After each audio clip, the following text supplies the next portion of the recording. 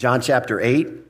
And we're really picking up part 2 of this sub-series. Jesus is still in Jerusalem. It's immediately following the Feast of Tabernacles. He's in a heated conversation with the Jewish religious elite. And as we've seen over time, there's a crowd listening in. Jesus is just constantly, he's upticking or ramping up his rhetoric. Typically, when you and I ramp up our rhetoric in an argument, it's because we're getting angry, frustrated, and we want to body slam someone. Like we want to hurt someone, right? This is what happens in our marriages where oftentimes we'd just be better off just going to a different room and cooling down. And yet we just got to get that last word out until we run out of breath, kind of deal. Like we just are ramping up. I don't believe Jesus ramps up his rhetoric for that reason at all. In fact, I don't think he's trying to harm them. I think he's trying to get their attention.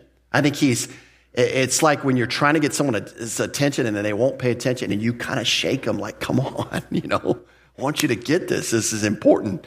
And so he's ramping up his rhetoric. We see that he turned to a topic that was extremely personal and extremely sensitive and serious to the average Jew. This is the topic of heritage, patriarchy, lineage. That was so important to a Jew in the first century. This is, as I said last week, this is the equivalent of your mama jokes, in the first century, right? If you started talking about someone's daddy, someone's lineage, that was like you could cross a line and it would turn physical into a physical altercation. This is where you would go if you really wanted to anger someone. And we're going to start to see Jesus take the conversation this way. And because of that, this morning, we are going to see, and I was trying to think about this during the week, and I really at this point can't think of it. This might be my all-time favorite mic drop moment of Jesus Christ in his earthly life. Right here this morning, we're going to look at in verse 44. You imagine telling a first century elite, religious, Orthodox Jew who had probably the entire Pentateuch memorized, who had been studying the scriptures probably since age 13, who knew the scriptures in Aramaic, Greek, and Hebrew, who have devoted their life to the study of the scriptures, and he says, you are of your father, the devil. And they would be like, we are the farthest from that. Go say that to the prostitutes down the street. Go say that to the tax collectors. Do you know who I am? And we always say, if you have to ask that question, they don't. The person doesn't know who you are.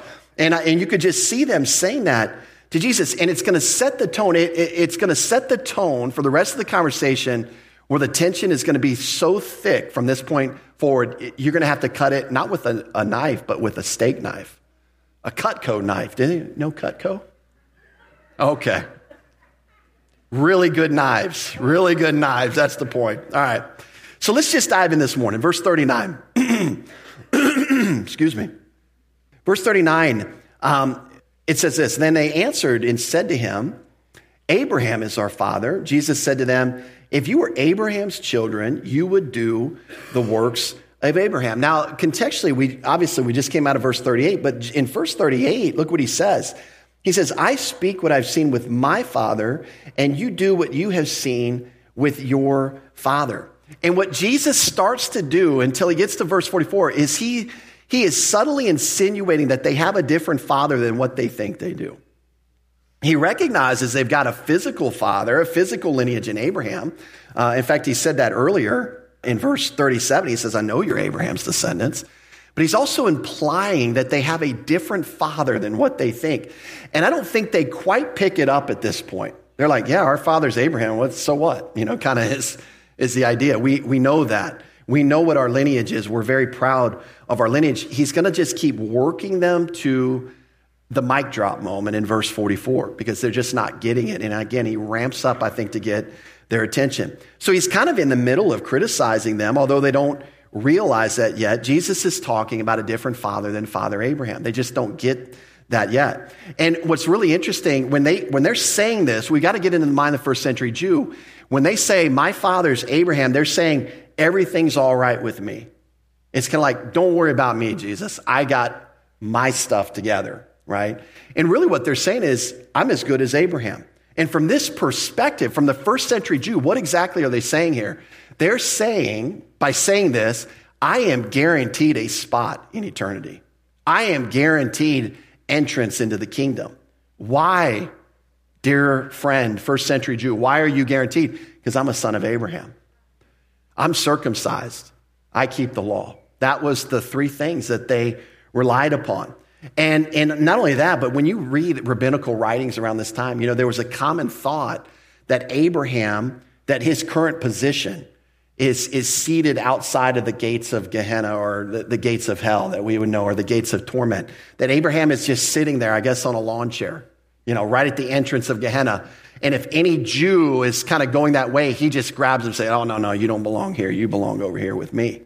That there was basically, they would teach there was no way if you were a son of Abraham that you could ever not be in the kingdom unless you were just an incredible apostate. That was a possibility. So understand what they're saying here is, we're in. Don't worry about us, Jesus. You don't need to be correcting us. We're children of Abraham is the idea. And this is why John the Baptist was so aggressive in his teaching in Matthew 3. This is what they, by the way, needed to repent of. They didn't need to repent of adultery, licentiousness, murder. They weren't doing any of that stuff. What did they need to change their mind about? This. That being a son of Abraham was enough to get them into the kingdom. No, they needed to be a son of God, and that only happened through the new birth, when they would put their faith in what the Messiah would do for them. This is what John the Baptist said to the same group, or representatives of this group. Do not think to say to yourselves, we have Abraham as our father. Like that was their ace card. Boom, we got Abraham. For I say to you that God is able to raise up children to Abraham from these stones. What an incredible slight to the mind of a first century Jew. But is John the Baptist telling the truth? He's telling the truth. Physical lineage doesn't get you anywhere in the spiritual life. And so Jesus said, if you were Abraham's children, all right, let's take what you said and Jesus uses a first-class condition. Let's assume that what you're saying is true for argument's sake. If that was true, you'd be like your daddy. You'd be a chip off the old block. You would do the works of Abraham. And not only that, but he uses it in the perfect tense. You would always be doing the works of Abraham. You would kept on doing the works of Abraham all this time. You would have been like Abraham all this time. It's kind of what Jesus is saying. One of the things that we see is Jesus is talking specifically about who he is and how they're relating to him. See, they're rejecting Jesus. They're doing the exact opposite of Jesus. How would Abraham respond to Jesus? That's a great question. I think Jesus' audience would say Abraham would reject you. Jesus is going to tell him later in the conversation, not only would Abraham not reject me, but let me let you in on a secret. Abraham's been looking forward to me. He's been looking forward to my day. That's what he's going to tell him later. He's saying if you were of Abraham, you'd be like him. You would be doing the things that he did. If they were truly sons of Abraham, not through lineage only, not through physical heritage, but also through faith, they would have been more like Abraham in the area of what? Response to God's revelation, response to being willing to adjust his actions to the revealed word of God, response to saying, hey, I've got the revelation of God. I was wrong on this before. Now that I see the revelation of God, I'm going to change my views. I'm going to adjust my thinking. This is how Abraham responded. And this is the one area, if you think about Jesus' conversation with them, this is the one area that they had no family resemblance to Abraham. Abraham was completely different than this crowd in front of Jesus because they would not receive the word of God. They would not receive the messenger of God. And thus they rejected the very message of God. They had their minds made up. And this is what Jesus is going to keep pointing out. Your minds are made up. You won't let any truth penetrate your thinking. And thus you are going to, as he told him earlier, you are going to die in your sin of unbelief. You just won't trust me. And Jesus, again, trying to get their attention, keeps going. So this was seen, by the way, in Abraham's life. We can see this example of how Abraham responded to the Lord. What about his initial call back in Genesis 12? He left Haran, the place of familiarity and family, and he responded to go to a country that God would show him. Now, that's one of the hardest things for me to do in my life, believe it or not, is to drive a car in an area that I'm not familiar, trusting Carrie to navigate me. Now, Carrie's a great navigator. This is not a criticism of her at all. She tells me what I need to know, but I usually like to know what I need to know 3 or 4 directions in advance. And Carrie usually saves them for me one at a time. And I don't know why that stresses me out to no end. It just stresses me out. But imagine being called to go somewhere, this general direction, and just keep going. And as you go, I'll show you where you're going. I'm sorry. I don't know if I could do that personally. Just the way I'm wired, right? It takes an incredible amount of faith and trust in the person is saying, hey, just get going. Just trust me. And Abraham said, okay. And it says he departed right away. That was how Abraham responded to the word of God. We also see Abraham's response to God's instruction regarding circumcision for his family. I'm not going to get into any details because we've got little children, but you imagine that instruction come down from heaven. I want you to circumcise yourself and all the males in your family. You'd be like, serious? Like, really? There's some other way we can get this accomplished? That's going to hurt. And it did. But you know what it says? Abraham immediately responded. Because why? Because it was a revelation from God. He said, maybe this doesn't make sense to me, but God said it. That settles it. Like, I'm in kind of deal. And what about the big one? The big granddaddy of them all that we read about in Scripture is Genesis 22, his response to God to kill Isaac. Man, you get that instruction like, what? And it's like, am I hearing wrong? What's going on here? And what does it say in Genesis 22? He rose up early the next morning. I'd have been like, man, I'm going to wait around and see if God tells me a second time. It's like, that just doesn't seem to. But this was Abraham's attitude to the word of God. When God said something, that old saying, when God says jump, you say how high? You don't say, really? You want me to jump? I don't know if that's a good idea for me to jump right now. My legs are... No, God says jump, you jump, right? God says move here, you move here. God says you're wrong in this area, change your thinking, right? Jesus' audience didn't do that. Abraham did that. By the way, point of application, how do you respond to the word of God in your own life? Are you constantly juggling your own desires and your own logic and your own manner of evaluation with the clearly revealed word of God, trying to justify why you don't respond to the word of God? I'm not criticizing you. I struggle with that as well. There are times where the word of God seems to be clearly revealed, and I just have in my mind that I would never say this because it would, I just would never say this, but I do think this. No, I think my way is a little bit better. I don't think God really meant that. I think this is okay too. And begin to justify and validate and affirm what I'm doing, even though I know it's going against the clearly revealed word of God. If you're heading one direction in life and God clearly reveals that you're heading the wrong direction, we should stop and adjust and rethink and just be committed to the process that God has established in his word, even if it means we might have to go the long way around. That's the problem with us. We're so convenience oriented. We're like, well, this is A to B. I'm just doing it. Well, no, God may have you go A to Z, back to X, over to Y, and then circle back around to B. And we're like, well, that's ridiculous. That makes no sense. Why would I do it that way? Here's the encouragement to you. Do it the way God has designed it to be done. And just be okay with that. And trust the process along the way. And get to know your Savior as he holds your hand in what appears to be a zigzag motion. In fact, if you ever looked at Israel's journeys coming out of Egypt, have you ever just mapped that? I encourage you to map that sometime. Just read through that passage in Exodus. Read through where it says they go. Your pen is going to look like a connect the dots map. It's going to be going boom, boom, boom, boom. It's going to be zigzag. And you're like, doesn't God know how to take them in a straight line? I think God knows how to take them in a straight line. He had a purpose in taking them in a zigzag motion. He was teaching them. He was training them things.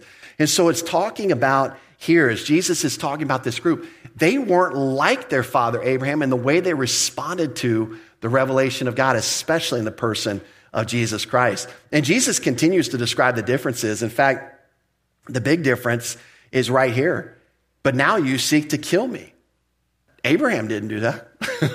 Abraham wasn't trying to kill Yahweh. He says, but now you seek to kill me, a man who has told you the truth which I heard from God. Abraham did not do this. You do the deeds of your father. So in contrast to Abraham, there's an element of Jesus' audience who right now, in this moment, this is what Jesus is bringing out with the present tense, they're seeking to kill him. Now, he pointed this out to the group back in chapter 7. This was only a day earlier, even though it seems like mean, it's been many days for us, but it's only a day earlier in the conversation. 7:19 and 20, Jesus told them, there's some of you that want to kill me. And then the crowd said, no, you're crazy. You're nuts. There's no one here that wants to kill you. But Jesus is coming back again. He has been trying to clarify his identity. He has been trying to challenge them. And the more he does so, and the more sense that he makes, the more hatred grows within them to kill him. And he's just pointing this out. And by the way, was Jesus right? Were there people in this crowd wanting at that moment to kill him? Yes, he was. Go look at verse 59. They're going to be picking up stones to throw at him in a few moments. So he's hitting it right on the button. He's reading the audience well. He knows what's going on. But what's really interesting is they're seeking to kill Jesus, not because he was deserving of death, but notice how Jesus phrased it. I'm a man who's told you the truth, which I heard from God. In other words, you're killing me for communicating a message from the one you say you love. That makes no sense. In fact, he describes himself in two ways. He says he's told them the truth. Told here is perfect tense. It means that he's told them in the past, and what he said remains true in the present. It's not like he told them something that was true and the situation has changed. It still remains true. Everything that he said to them is true. And yet they want to kill him. And then he says, which I heard from God. Again, he's claiming this very message that he's sharing is coming straight from God. And here's the main difference between his audience and Abraham. Again, going back to Jesus' point, Abraham listened to and responded to faith in Yahweh's words. They didn't. That's the whole point. They're rejecting the message of Yahweh in the person of Jesus Christ. Abraham never did that, and in that way, they're not like Abraham at all. Their claim to be his children is not even bearing out true. And so what's really interesting, and here's the difference, Abraham never saw God face to face. Jesus' audience is seeing God face to face. They're seeing Yahweh face to face. And so their rejection, even though it's not like Abraham, it's much worse than Abraham because now they've got verifiable and validating proofs through the signs and wonders, and they're still rejecting him. They're plotting to kill him. This is the claim that Jesus is going to make, okay? He's going to say, this is your behavior. And not only is your behavior not like Abraham, guess who it reminds me of? And that's when we get to verse 44. He's going to say, it's not Abraham. You're of your father, the devil. You are a chip off the old block. It just ain't the block you're thinking of. It's a different block around the corner and down the street a little bit, right? That's where you're from. Abraham did not do this. This is what he says. And then notice Jesus again says, you do the deeds of your father. So Abraham's definitely not your father in a spiritual sense. You do the deeds of your father. Who is the father? Jesus still hasn't said. He's kind of saving that for verse 44. Again, Abraham just did not possess the type of hatred for Yahweh that Jesus' audience did. In fact, we know that Abraham humbly responded to the words of Yahweh. He took correction from Yahweh when he blatantly disobeyed him. You remember the time that he took Hagar, his servant girl, and fathered a child through her, and then he loved Ishmael. Of course he would love his son. But Sarah said, you need to put the slave woman out along with their son. And he was like, oh, this is terrible. I cannot believe she would say that. And God said, listen to your wife. Cast out the bondwoman and her son. And Abraham took the Lord's correction and did exactly that, even though it was very difficult on him emotionally. We know that Abraham oftentimes, to save his own life, pawned off his wife to a couple of kings. Remember those stories? He did that twice, by the way. And yet he took the correction from the Lord. And so Abraham had this way of being humbly willing to receive correction in light of additional revelation or in light of correction of a truth that he understood or a pointing out of, hey, you had a bad evaluation here. You were just really off here. He took it humbly and responded instead of trying to justify himself. And this is the way we all should approach the Word of God in our life. It should just be a manner of thinking. In fact, when someone points out that you're wrong about something biblically, you should not fight with that person. You should actually consider what they have to say. They might be doing you a gracious favor, communicating something that God wants you to see, but you've never seen because you got a blind spot. And you know what a blind spot is by definition? Something you can't see. I mean, I know that's simple, but it's something you can't see. So if someone is willing to take the initiative to point out something that is helpful to you that you cannot see, we ought to be giving them a hug, not a slug to the face. And oftentimes that's exactly how we handle correction. We're like, how dare they say that to me? Do they know? Oh, never mind. I'm not supposed to ask that question. Don't they know who I am? Yeah, they know who you are. They see your blind spots. They're trying to help you. They love you. They're not trying to harm you. And see, Jesus' audience took everything that Jesus was doing as a threat to them, instead of humbly considering that God may be revealing something to them and maybe using methods that they wouldn't normally agree with, which is, i.e., healing on the Sabbath. They just had a whole hang up on that, didn't they? And that's what they used to evaluate Jesus. Not to say maybe my interpretation of the Sabbath is wrong. Maybe I'm not seeing this correctly. In fact, I would just encourage you to adopt into your vocabulary anytime you're going into a conflict situation to start the conversation with, I may not be seeing this correctly, but if you just start with that statement, it just communicates humility, that you're not the all-knowing human being that we oftentimes think that we are. And we evaluate everyone else's motives in anyways, I'm getting off track. So let's keep going.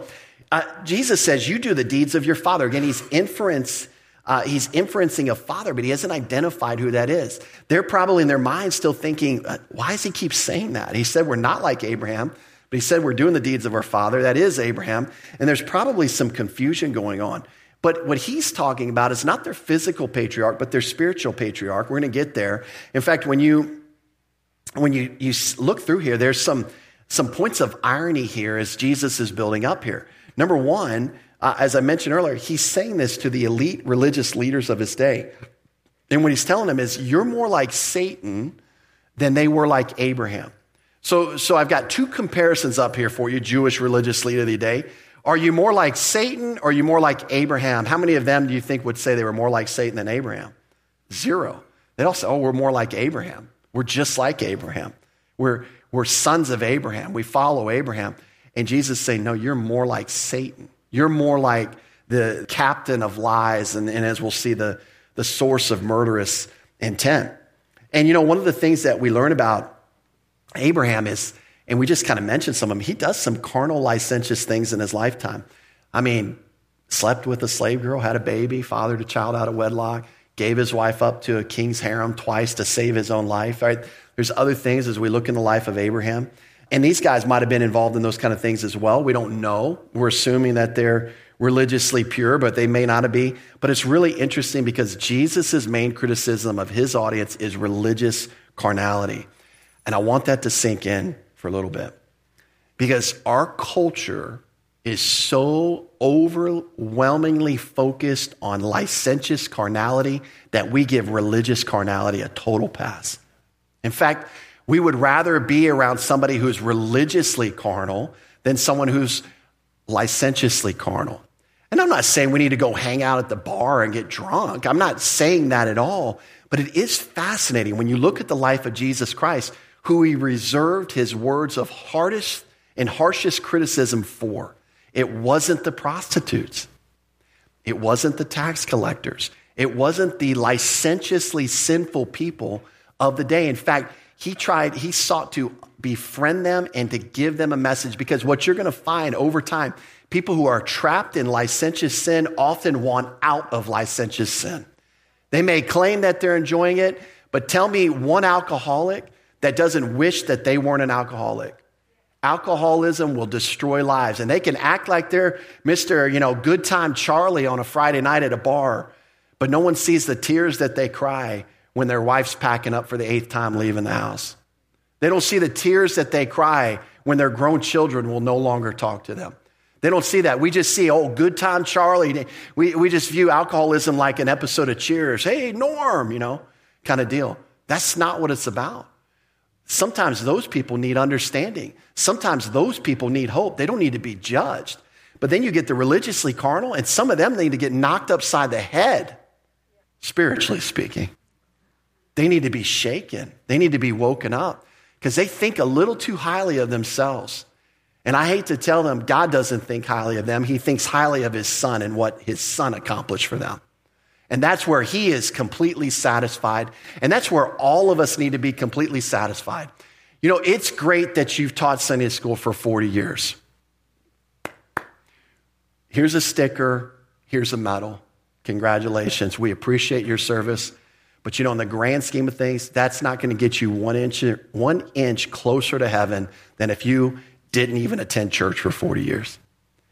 Because entrance into heaven is all about what the Son did and what the Son accomplished. And the second you bump the spotlight off of him, you just took the spotlight off the main actor in the show.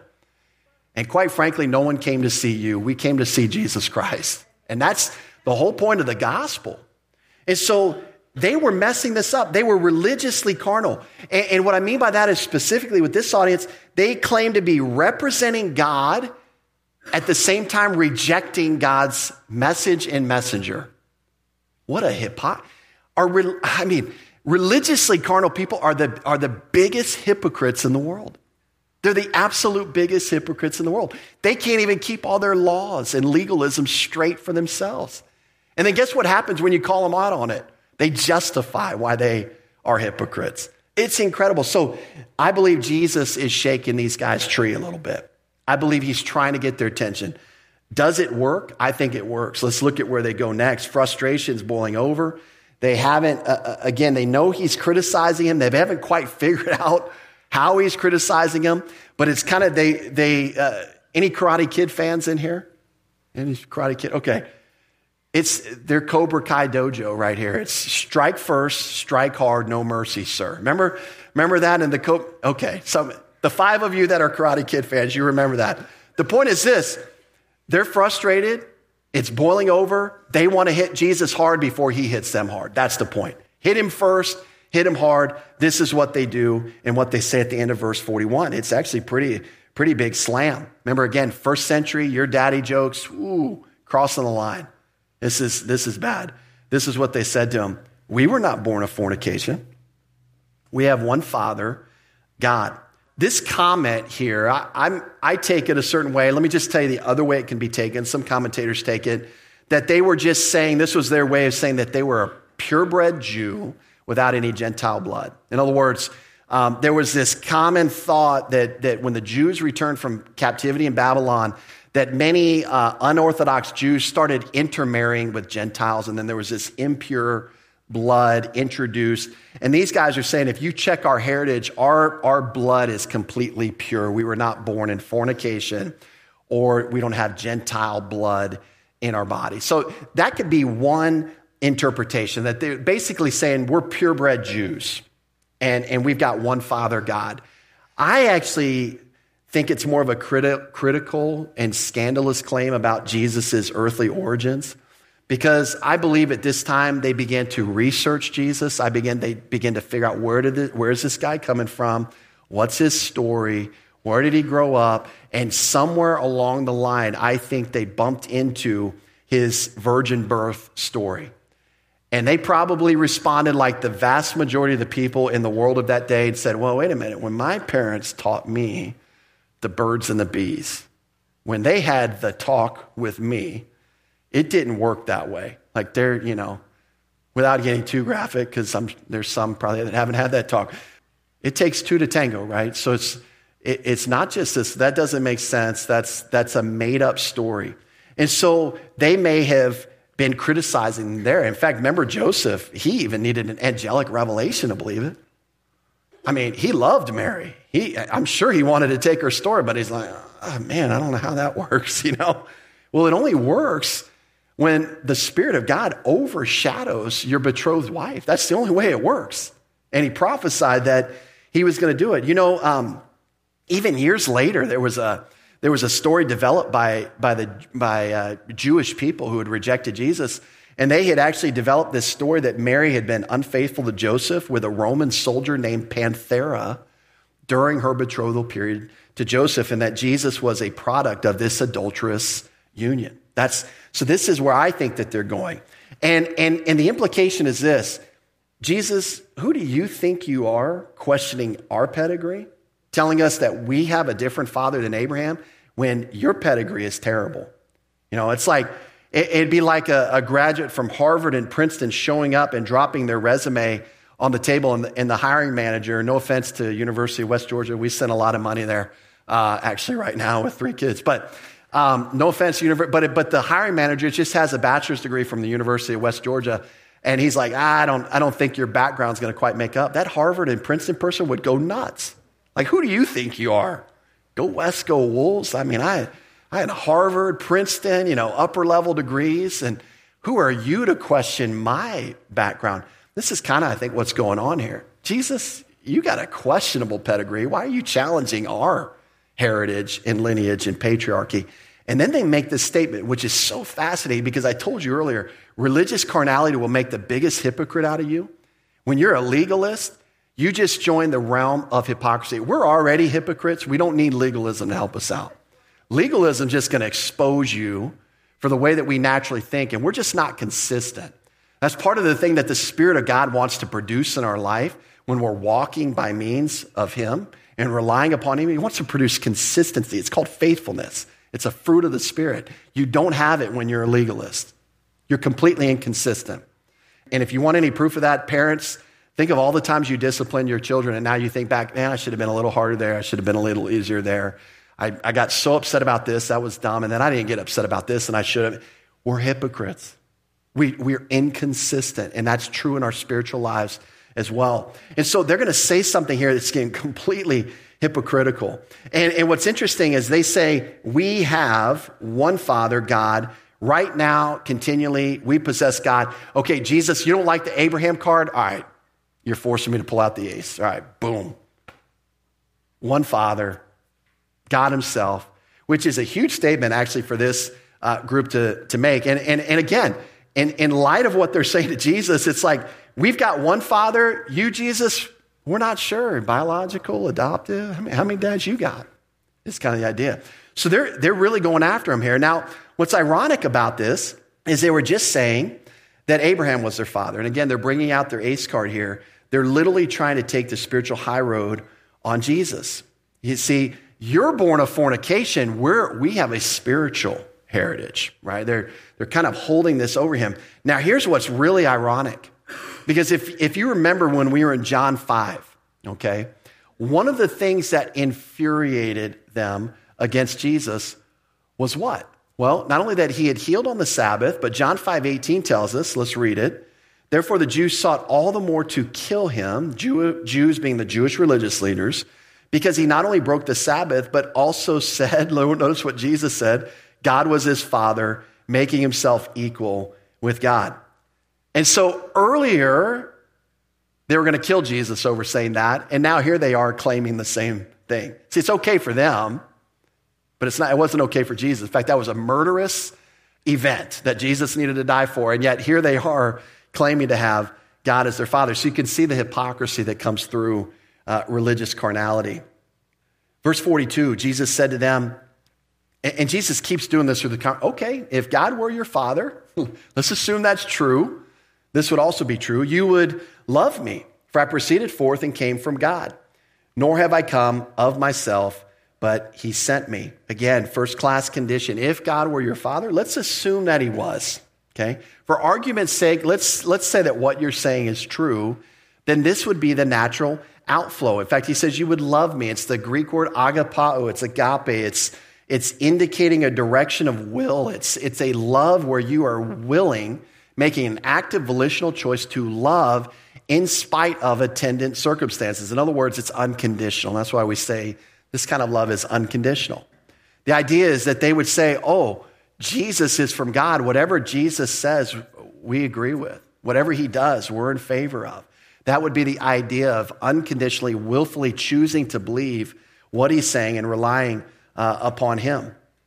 Basically, Jesus is just giving their comment credit, but He's saying, if this was true, though, like you say it is, you would love me. So if God was truly your Father, then this would be the natural result. This is what He's saying here. And what's so ironic is their response is clearly the opposite. Okay, this is the way it should look, but this is the way it actually looks. That's a problem. And this is a key indicator, as Jesus is pointing out, their true spiritual heritage. In fact, if they would just listen to what He's saying and just say, okay, right now you feel like killing me. Who is that more like, God or Satan? If they would just listen to that argument, they'd be like, oh, yeah, something's not right here. This isn't passing the smell test, right? Our claims don't match up with what we're saying. But they weren't even willing to consider this. But Jesus is actually trying to communicate this. Again, if God sent him, they loved God. God was their father. They would love God's messenger, and they would love God's message through his messenger. They were the exact opposite. So why should they love him? Jesus is going to tell them why they should. First reason, he proceeded forth and came from God. Proceeded forth and came from God. Proceeded forth means he came out from. That's his origin. And he arrived on earth with the full blessing of God. This is what he's saying to these guys. That's why they should love him. Jesus is basically saying his origin's heaven. He's come from God. He's on mission from God. That alone should say, we love you, Jesus. We love you. We want to hear from you. We want to know what God has to say to us. We want to know what God is doing in our present day. But they had rejected them. And in fact, if they were persuaded by the fact that he was from God, they should have just been persuaded that what Jesus was saying was true. This is kind of the argument here. In fact, we know that if you reject the send one, you've rejected the sender. If a country refuses to receive an ambassador from another country, they are rejecting that country. They are doing a great dishonorable thing and not accepting the ambassador. In fact, for many countries, they would view that as a hostile act of war. Because it's not about the messenger, it's about the one who sent the messenger ultimately. And again, this is what Jesus is pointing out. If this is true, if God were your father, you would receive his messenger. You claim to love him, but you don't love his messenger? That doesn't make a lot of sense. Jesus also says, nor have I come of myself. This word come he uses, it describes the process of coming, not arriving, but the process of coming. And the idea is he didn't come on his own initiative. He didn't just haul off one day and decide to show up. He's actually there on mission. He's been sent, as he says there, he's been sent. So basically, Jesus is saying he didn't authorize his mission single-handedly. He's not some rogue, independent agent coming through. In contrast, he was sent by the Father. Interesting enough, that word sent is the Greek word apostello. It goes with apostle. He was sent on mission. He was sent for a purpose, for a reason to communicate. And this is why I think Jesus is repeating himself. In fact, does it feel like Jesus is repeating himself 1,000,000 times in this passage? Does it just seem like he's kind of saying the same thing over and over and over again? And oftentimes, when do we do that in a conversation? It's when we're frustrated because the person isn't hearing what we're saying. In fact, oftentimes we just give up. We're just like, okay, yeah, hey, have a nice day. It's like, I'm out of here. Like, I'm out of energy. Jesus is not out of energy here. He just keeps trying. And I love what he says in the next verse. He's going to ask a rhetorical question and he's going to answer it, but you can kind of see, if you want to call it righteous frustration, that's probably a good way to put it, because I think he's repeating himself. I think he's challenging them and they're just not getting it. And this is what he says in verse 43. He says, why do you not understand my speech? Again, it's a rhetorical question. Notice he answers it, because you are not able to listen to my word. Now, this word understand describes a process of coming to know. That is, like, why aren't you coming to know that what I'm saying is true? Why aren't you coming to know what I'm telling you? Why aren't you learning from this is kind of the idea.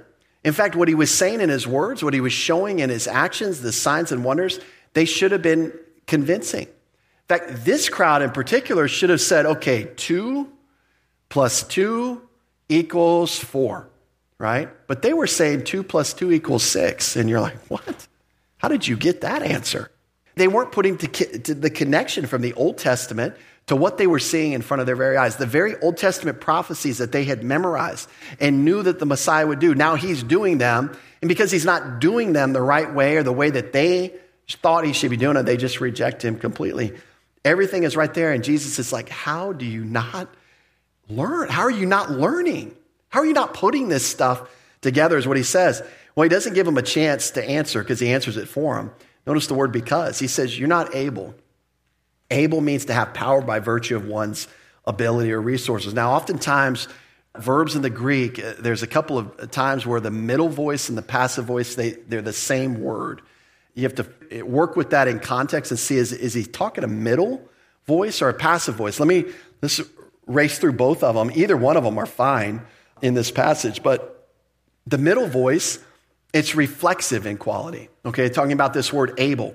It would indicate that their rejection of Jesus and refusal to listen to what he has said, that's what's producing an inability to hear him or listen to him in the present. In other words, they're choosing to reject him, and that decision is coming back on them in the form of not being able to understand what he's saying right now. Past rejection is now impacting present reception. That would be kind of a middle aspect of this verb.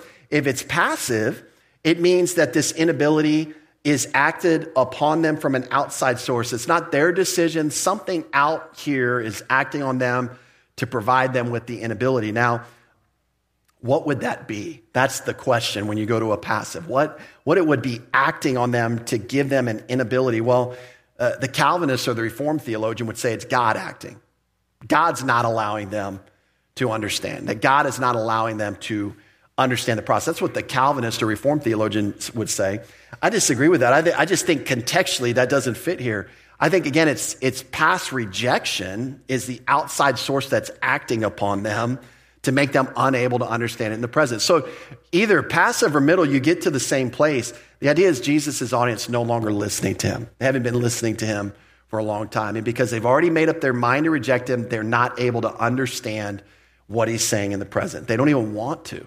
They're not even trying. Do you know that we do the same thing in arguments in our day? Have you ever had an argument? Okay, maybe that's strong, a disagreement with someone. Some people don't, I never argue. I just disagree strongly. I'm like, what's an argument? Okay. So anyways, you ever had an argument with someone and they're making their point or they're countering something you said? You're not even listening to what they're saying. You're already forming the next thing you're going to say. See, we do the same thing. And in that sense, you don't have the ability to understand what they're saying. Why? Because you're not listening. You're not even considering what they have to say. And I've seen some wives elbow some husbands. Easy now. That's, no, I'm just kidding. I'm kidding. We all do that though. We get into these situations where we're so convinced that we're right. We stop listening. And in that moment, we're unable to take in any additional information. This is where Jesus' audience is at now. So he says, why don't you understand? Let me tell you why you don't understand. And now we have the mic drop moment. The Father that Jesus has been talking about all this time, he's going to tell him exactly who he is in verse 44. This is the Father he's been referring to. He says, you are of your father, the devil, and the desires of your father you want to do. He was a murderer from the beginning and does not stand in truth because there is no truth in him. When he speaks a lie, he speaks from his own resources, for he is a liar and the father of it. Now, this is a pretty hardcore statement to make to this group. In fact, the way he says it, you are of your father, the devil, right now, in this moment. Your father is the devil, not Abraham, not God. That's a big statement to a group of people who hate him. In fact, he uses this Greek word of, it's translated of, it's Greek preposition ek, it means out of or out from, and he's just describing the source from where they're living their lives. They're living their life from a demonic source. Now, to tell a religious person that is probably to provide the greatest criticism that you can provide to that person. Because religious people think they're doing what? They're doing God's service. Man, they're a man of God. I'm a rabbi. I'm a man of God. How dare you say that I'm living my source from a demonic source? This is what Jesus is telling them. And what he's pointing to is he knows how they feel. He knows what they want to do. And he's saying that comes from a demonic source, not a godly source. Paul could have used the same lesson in Acts 9. In fact, when he gets confronted by Jesus on the road to Damascus, what is he doing? He had just gotten permission to go rip Christians out of their home, take them to prison, kill some in the name of Yahweh. And had he stopped, said, wait a minute, Yahweh's kind of not into that kind of stuff, but Satan is. I'm more like Satan than Yahweh. And this is what Jesus is pointing out here. Now, what's super interesting, as I mentioned before, again, these were highly religious people, not immoral people. And again, contrast Jesus' life. He was always critical of the highly religious people and less critical of the blatantly immoral people. It wasn't like he wanted people to go on in sin. He just was more willing to be gracious with them and to provide solution to them, whereas the highly religious people just needed to shake their tree a little bit because they're just not thinking correctly. They're not taking in spiritual revelation anymore. And so the desires of your father, he says, you want to do. Now, the desires described here means a great longing, a lust even, if you will. There's a strength in this word communicated that the exact things that the devil wants to do is the very exact things that you want to do. Could you imagine if someone came up to you today and you had just been serving in a way and you felt really good, like you were serving the Lord and you felt really fulfilled, and they said all of your service is being sourced in the devil and you're actually just doing what he wants you to do? Man, that would be breathtaking. That would take your breath. It'd probably make you angry. It'd make me angry, right? And you can see what he's saying there. This is going to rev them up. In fact, he uses the word will here. That word want, actually, it's the Greek word thelo. It means to will or to purpose. This is their active will. He says, you guys are deciding to do the exact things that the devil wants to do. You guys are aligning your lives with the devil and Satan. And here they are claiming to be sons of Abraham and sons of God. And he's saying, no, man, you're on the opposite side of the chasm. Like you're just on the wrong, you're in the wrong zip code from where you guys think you are. And so these longings and cravings, again, present tense, is something they want to do right now. He keeps telling them, you want to kill me. And so he's basically telling them that they have the desire to fulfill the will of the devil. And there's two actions that he identifies to tie that argument together. Here it is. They want to murder him. And he says, murder was sourced from the devil. So if you want to murder me, that's where it's coming from, because the devil was a murderer from the beginning. And we can just trace history for this, right? Satan effectively introduced death into the world through his temptation of Adam and Eve. He knew God's command. He knew that Adam and Eve would die. He knew that would instigate their death. And yet he encouraged them and deceived them to eat of the tree. And they experienced immediate spiritual death in Genesis 3. And then they experienced physical death in Genesis 5. The devil's a murderer from the very beginning. He didn't even wait too long until the very next generation where he convinces Cain to kill his brother Abel via the sin nature. Remember, sin wants to take control of you is what God told Cain. The indwelling sin that was implanted there because of the fall now wants to enact and carry out the will of Satan. And we see that played out in the life of Cain, killing his brother. And even as we look through the pages of history, Satan's trying to blind all men, women, and children from the truth of the gospel to cause them to experience eternal death. He is a murderer. He's nothing but a murderer. He gloats and glees in religious people who are trusting in their behavior because he's going to see them in hell one day, and he is proud of that accomplishment. That's all he wants. 2 Corinthians 4, 3-4. But even if our gospel is veiled, it is veiled to those who are perishing. That means you don't perish the moment that you die. It means that you're in a state of perishing when you haven't trusted the Savior, when you haven't been saved from your sin.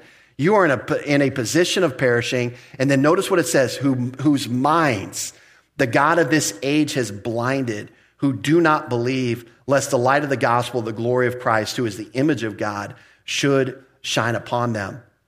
And do you see what he's trying to blind people from? What's that very next phrase after the God of this age is blinded? He doesn't want them to believe. Because trusting in Jesus Christ is the only way to heaven. If you want to add something to that, you wreck the response of the Bible.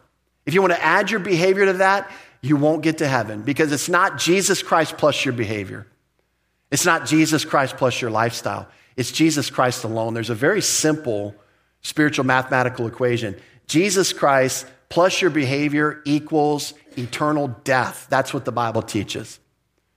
It's not by works. It's not of yourselves, Ephesians 2, 8 and 9 tell us. You're saved by grace on the basis of what somebody else did for you. Again, keep the spotlight off of yourself. Quit bumping the spotlight. It just belongs on one man.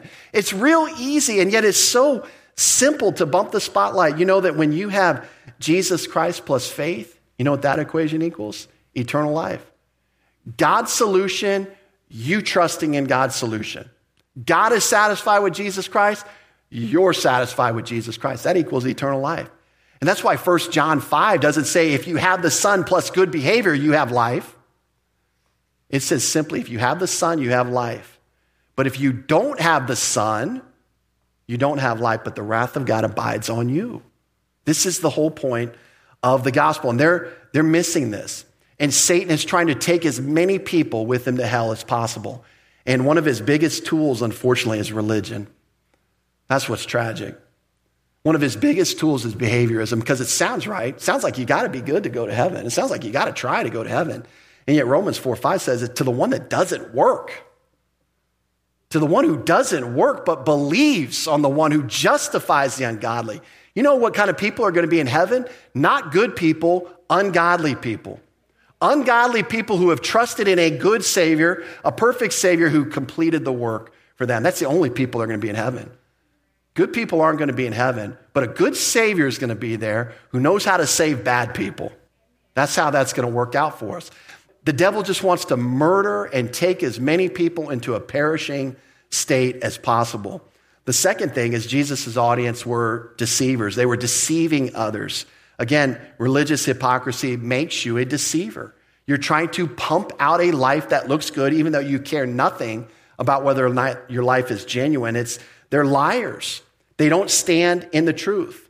And one of the reasons for that is given in the next phrase, because there's no truth in the devil. And I want you to think about this super interesting, strong statement, because it's not, what it is saying is the devil does not stand in truth, not because he chooses. Wow, there's a lot of negations there. I'm starting to, that made sense when I wrote it down. Let me simplify this.